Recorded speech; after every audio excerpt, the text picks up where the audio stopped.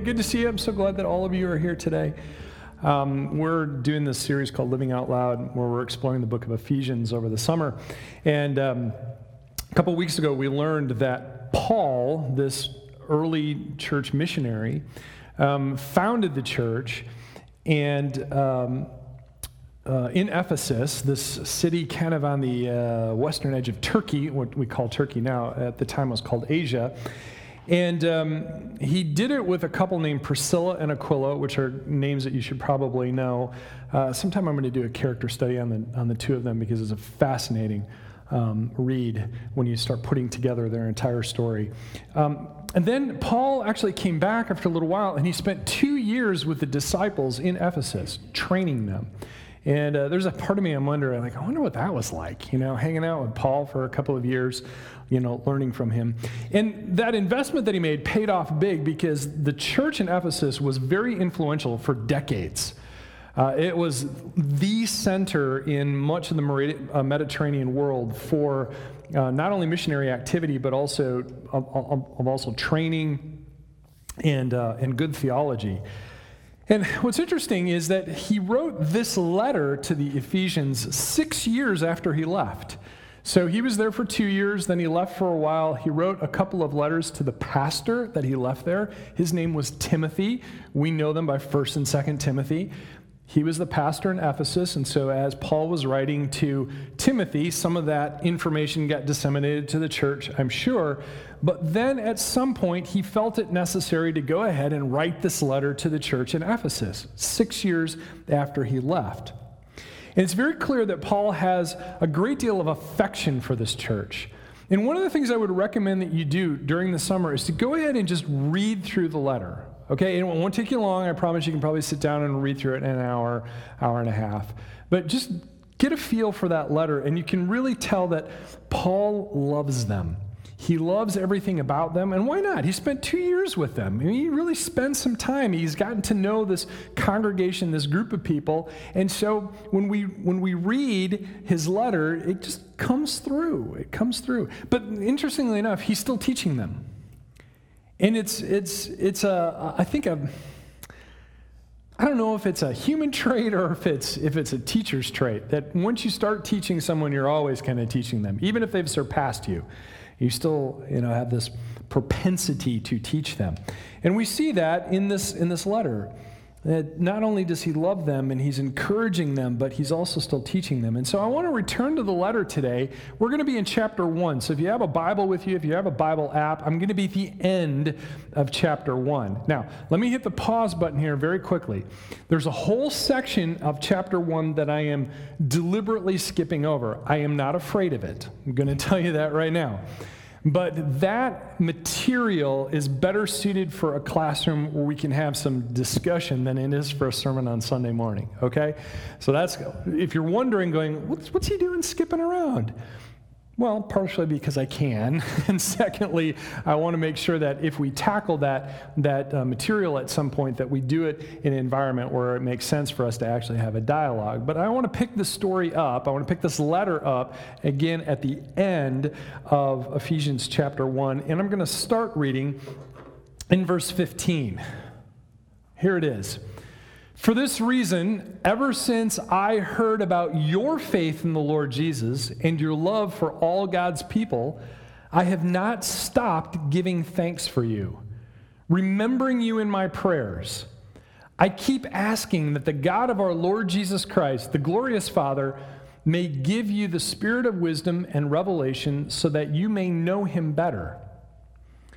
I pray that the eyes of your heart may be enlightened in order that you may know the hope to which he has called you, the riches of his glorious inheritance in his holy people, and his incomparably great power for us who believe. That power is the same as the mighty strength he exerted when he raised Christ from the dead and seated him at the right hand in the heavenly realms, far above all rule and authority, power and dominion, and every name that is invoked, not only in the present age, but also in the age to come. Now,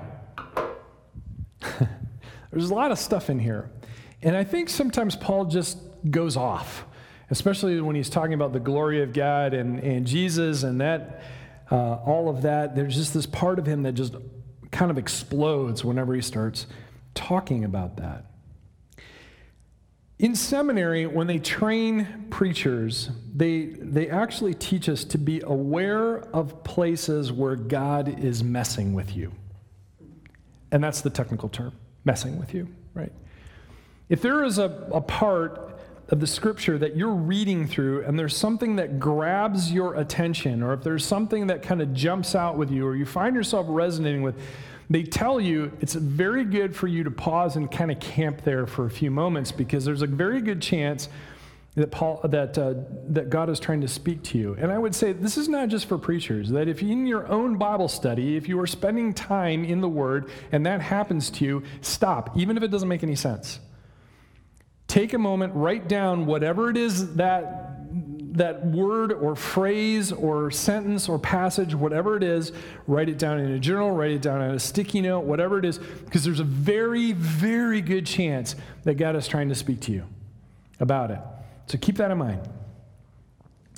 And so when I read verse 18 and 19, my attention is arrested. And he writes very simply, let me go back to it. You can see it here. I pray that you may know the hope of his calling, the riches of his inheritance, and the greatness of his power for us who believe. The hope of his calling, the riches of his inheritance, and the greatness of his power for us who believe. And I read through that, and there's this part of me that goes, I want that. I want that. I want that hope. I want that riches, which has nothing to do with money, by the way. And I want that power. And I don't want it just for me. I want it for Thrive Church. And my question is, can we be characterized by hope, by riches, by power? Can we be characterized by that? And then even more so, and this is where it gets kind of the rubber meets the road, just can I personally be characterized by that? There is something arresting about those three things, about hope and about riches and about power, that I just find very compelling, because I wonder if the church, and I'm not talking about this church, I'm talking about the church in general, I wonder if the church is missing out. We read these amazing stories in the Bible about people doing extraordinary things and God empowering them to do that. And then we reflect and we don't see it in our own lives. And by the way, there is a whole generation of Christians who are leaving the church because of that reason. Because they read about this stuff in the Bible and go, where is that today? They wonder. You know what? So do I. I wonder that too. Hope and riches and power, and they see that in the text, and they don't see it in life. And I wonder if somehow we're losing our grip on real faith. Because if we think about it just on a national level, politically, we're in one of the most divided parts of history that I can certainly recall. I mean, it's a dramatic division, and it seems like the polar opposites keep pulling away from each other and getting further and farther apart. And I feel like as Christians, we've abandoned something important here, and somehow we hope that our government and court systems can fix our problems. But I want you to hear something. Don't walk away from this thinking that there is no place for representative government and a judicial system. I'm not suggesting that at all. What I am suggesting to you, as followers of Jesus, Jesus told you, you are salt and light. You see what I'm saying? You are salt and light. Not the court system, not your representative in Washington or in Oklahoma City or wherever. That's not where it is. You are salt and light. And I think we forget that. We also see the circumstances of others around us, and they're going through some stuff. Just this week, I had two friends, not the same couple, just two separate friends, go through some stuff. And I empathize with them, but I got to be honest, there's this part of me deep down inside, I'm like, man, I'm glad I'm not going through that. Have you ever been there? God bless them, but wow, I'm glad that that's not something I have to deal with. I'm glad it's not our problem when we see that. And yet, I know that it's really healthy for us to have boundaries and separation from other. I get all of that. But Paul taught another church, Galatians, if you want to know, that we're supposed to carry one another's burdens. We're supposed to do that. We're supposed to carry one another's burdens. That means we relieve them of that for a while, carry it for them so that they don't have to. And that's the love that Jesus commanded us to do. And even personally, we all have private stress that can be overwhelming. Can we just be honest about it? We all have it. If you don't, well, just wait, or you're lying to yourself. Could be. But the problem is it's so easy for us to get wrapped up in that personal overwhelm, that personal stress.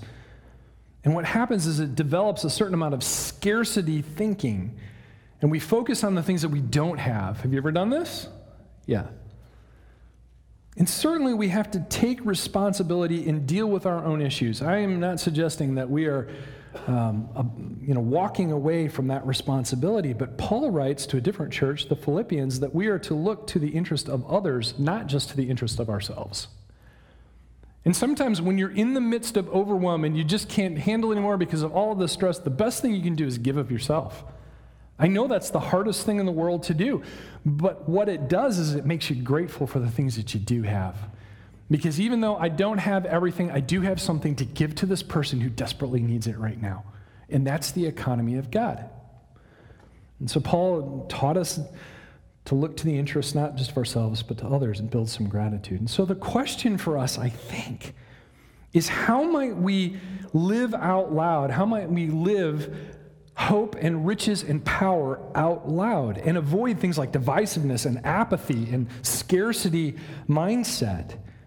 How do we actually do that? Because one of the things that we want to do is we don't want to just read it in a vacuum. We want to say, okay, if this is for real, then how is it that we can actually do this and not just apply it to our own life, but actually live this stuff out? We want to live it out loud, right? And I think to do that, we have to work our way backwards in the text. So we're going to go back to Ephesians chapter 1, and I want you to see a couple of things because I think this is important. First and foremost, Paul prays something unique. He says, I pray that the eyes of your heart may be enlightened in order that you may know the hope to which he has called you, the riches of his glorious inheritance in his holy people, and the incomparably great power for us who believe. So this idea of hope and riches and power comes from something. What? It's a heart issue. It is a heart issue to have that kind of hope. To know these things, it takes the illumination of the heart. Do you see that? And this is only a part of Paul's prayer because he actually starts in verse 17. I keep asking that the God of our Lord Jesus Christ, the glorious Father, may give you the spirit of wisdom and revelation so that you may know him better. God may give you a spirit of wisdom and revelation so that you may know him better. So let's work our way backwards on this. It says, so that you may know hope and riches and power, and you get that from being enlightened, your heart being enlightened. And then he says that you can know him better because you have this spirit of wisdom and revelation. Do you see the progression? There is movement here in the text, and there's a reason for it. Because one thing leads to another. One follows the other. You can't see the hope and the riches and the power without enlightenment, and you cannot have the enlightenment without what? Knowledge of God. Now, here's something really interesting, and I think this is important for us today. This word know in Greek is unusual. It carries with it a certain connotation. And it's not necessarily just the idea of knowing something, but rather recognize. Give you a spirit of wisdom and revelation so that you may recognize God. Think about that for a moment. This is different. This is a little more nuanced. Paul simply wants us to recognize when God is working. Now the progression looks a little bit different, doesn't it? We have things like hope and riches and power from an enlightened heart that comes from this recognition of God's movement. And you do that with the spirit of wisdom and revelation. See this progression? So it's not just knowledge of God so that you would know him better, but you would even just recognize him to begin with. And I think this is the key to all of this, because when we recognize God is at work, it opens us up to all kinds of possibilities. It illuminates us to something new. And when we recognize God working in our own lives, it's easier to point out his activity in others. I've had this happen to me multiple times where I've been talking to someone and they were talking about coincidence, and I'm like, yeah, you know that coincidence that you just had? That might have been God, which is so much fun because it's just like, they don't even realize that it's God's hand that works, and we get to point that out to them. We get to say, hey, wait a minute, time out. That thing that you're feeling, yeah, that might be God too. That which you just experienced, that joyful moment, that excitement that you have, that might be God. So when we recognize that God's at work in our own lives, then we can point it out to others. You see, here's the thing. We are called to be a people of hope. We're open to God's work now because we've recognized, there's that word, God at work in our past. How many of you have been in a conversation with someone and they're telling you a story, and whatever it is that they said, the word or phrase just triggered something, and you're like, wait, let me tell you about. And it's a moment where God did something in your life. You may or may not even recognize it, but you know that there's something truly unique that happened there, and it just resonates with you a little bit. And what they're saying matches up with what you're saying, and there's this moment where you realize that this is God at work. Let me tell you a little story. This just happened yesterday, which is so cool. This is what I like about this. So, about 6 months ago, in our house, our dishwasher stopped working. And for some reason, and I don't fully understand this, the dishwashing fairies didn't show up to take care of the dishes in the house every night. I don't get that, you know? And about probably 4 or 5 days ago, and we've been talking about a dishwasher and, you know, that sort of thing. And a friend of ours even found one for free and dropped it off, and that didn't work out quite the way that we had hoped. And so we finally just said, okay, my poor wife is spending a lot of time doing dishes. And it's not that I don't help, it's just my help is not welcome. I don't do it right, so it's okay.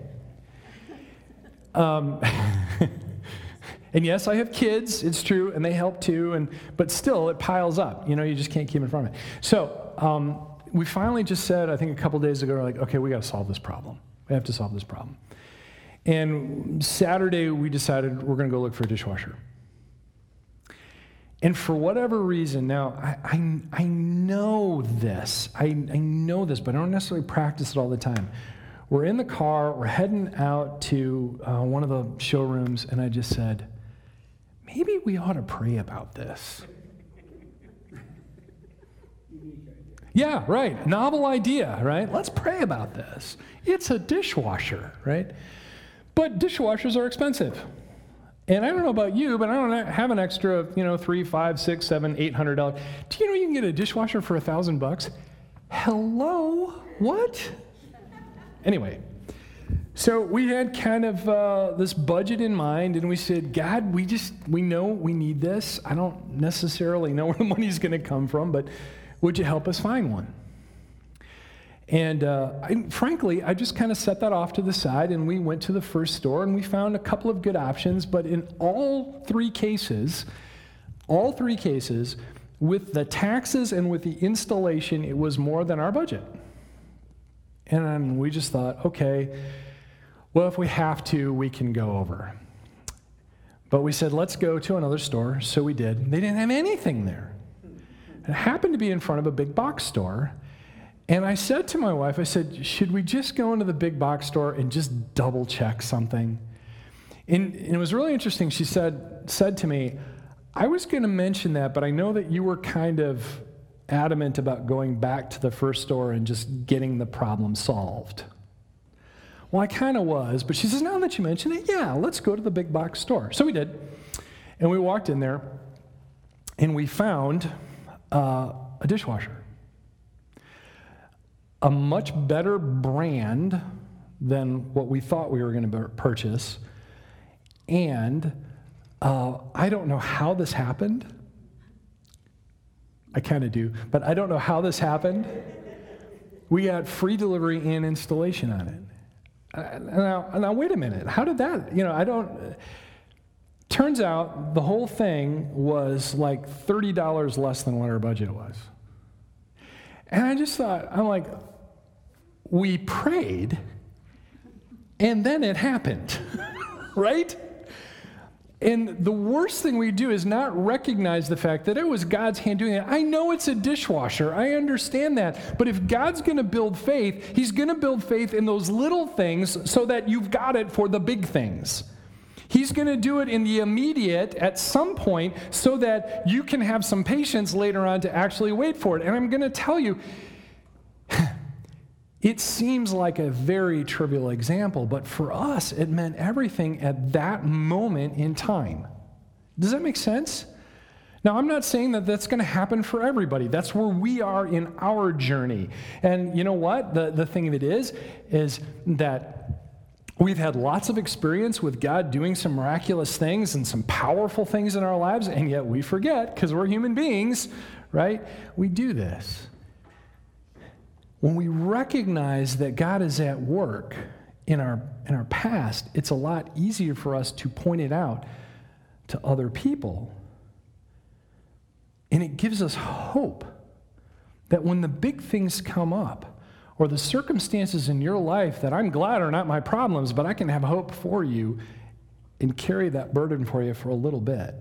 Are you with me? This is the economy of God at work. So we're called to be a people of hope, but at the same time, we are also adopted as daughters and sons of God. We actually read about that in Ephesians chapter 1, verse 5. And because we are adopted, there is an inheritance. There is an inheritance. And we recognize God's work, we know that there's a reason for it, because God just doesn't do things arbitrarily. There is a reason for this work that he's doing. So when we recognize it, we recognize that there's a reason for it. And it really communicates to us that life is going somewhere, that there's meaning to all of this. Does that make sense? So if God's not doing something arbitrarily, if he's actually doing something in your life in some small way, dishwashers, or if it has to do with food, or it doesn't matter what it is, whatever it is in your life, if he's doing something in there, that means that there's a reason for it, that he's trying to do something not just through you, but also in you. He's trying to develop that relationship that we have with him, and it's going somewhere, and there's meaning to it. And I suspect that the more we experience and recognize God's work, the clearer that meaning becomes. I know that's the case in my life, because here I am. I've been doing this, 30 some odd years. I've been following Jesus various levels and degrees in my lifetime, and yet I see the meaning of all it becoming clearer as I get a little bit older, as I have a little more experience with God. And the thing of it is that this is not just kind of pie in the sky and the sweet by and by sort of thing. There is power for today that God exercises on our behalf. I love the song that we sang about the Lion of Judah. He's fighting our battles, right? He's doing this with power. He's exercising that power on our behalf. Now, that doesn't necessarily mean he exercises it in the way that we want him to, or certainly in the timing that we would prefer. Amen? But the fact of the matter is that we know that there is power available, that God supports the people that he loves. And here's the thing, we are not just adopted as sons and daughters. We are not just a people of hope. We are also a people of change. And I'm not talking about coercion. We don't coerce people into believing something. We don't strong-arm them into, but we invite them to something better. And that's what our constant job is to invite people into something better, a different type of relationship, a different way of being human.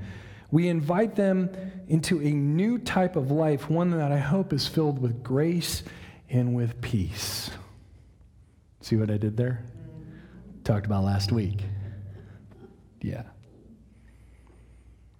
And if we can have grace and peace despite the turmoil around us, if that's not God, I don't know what it is.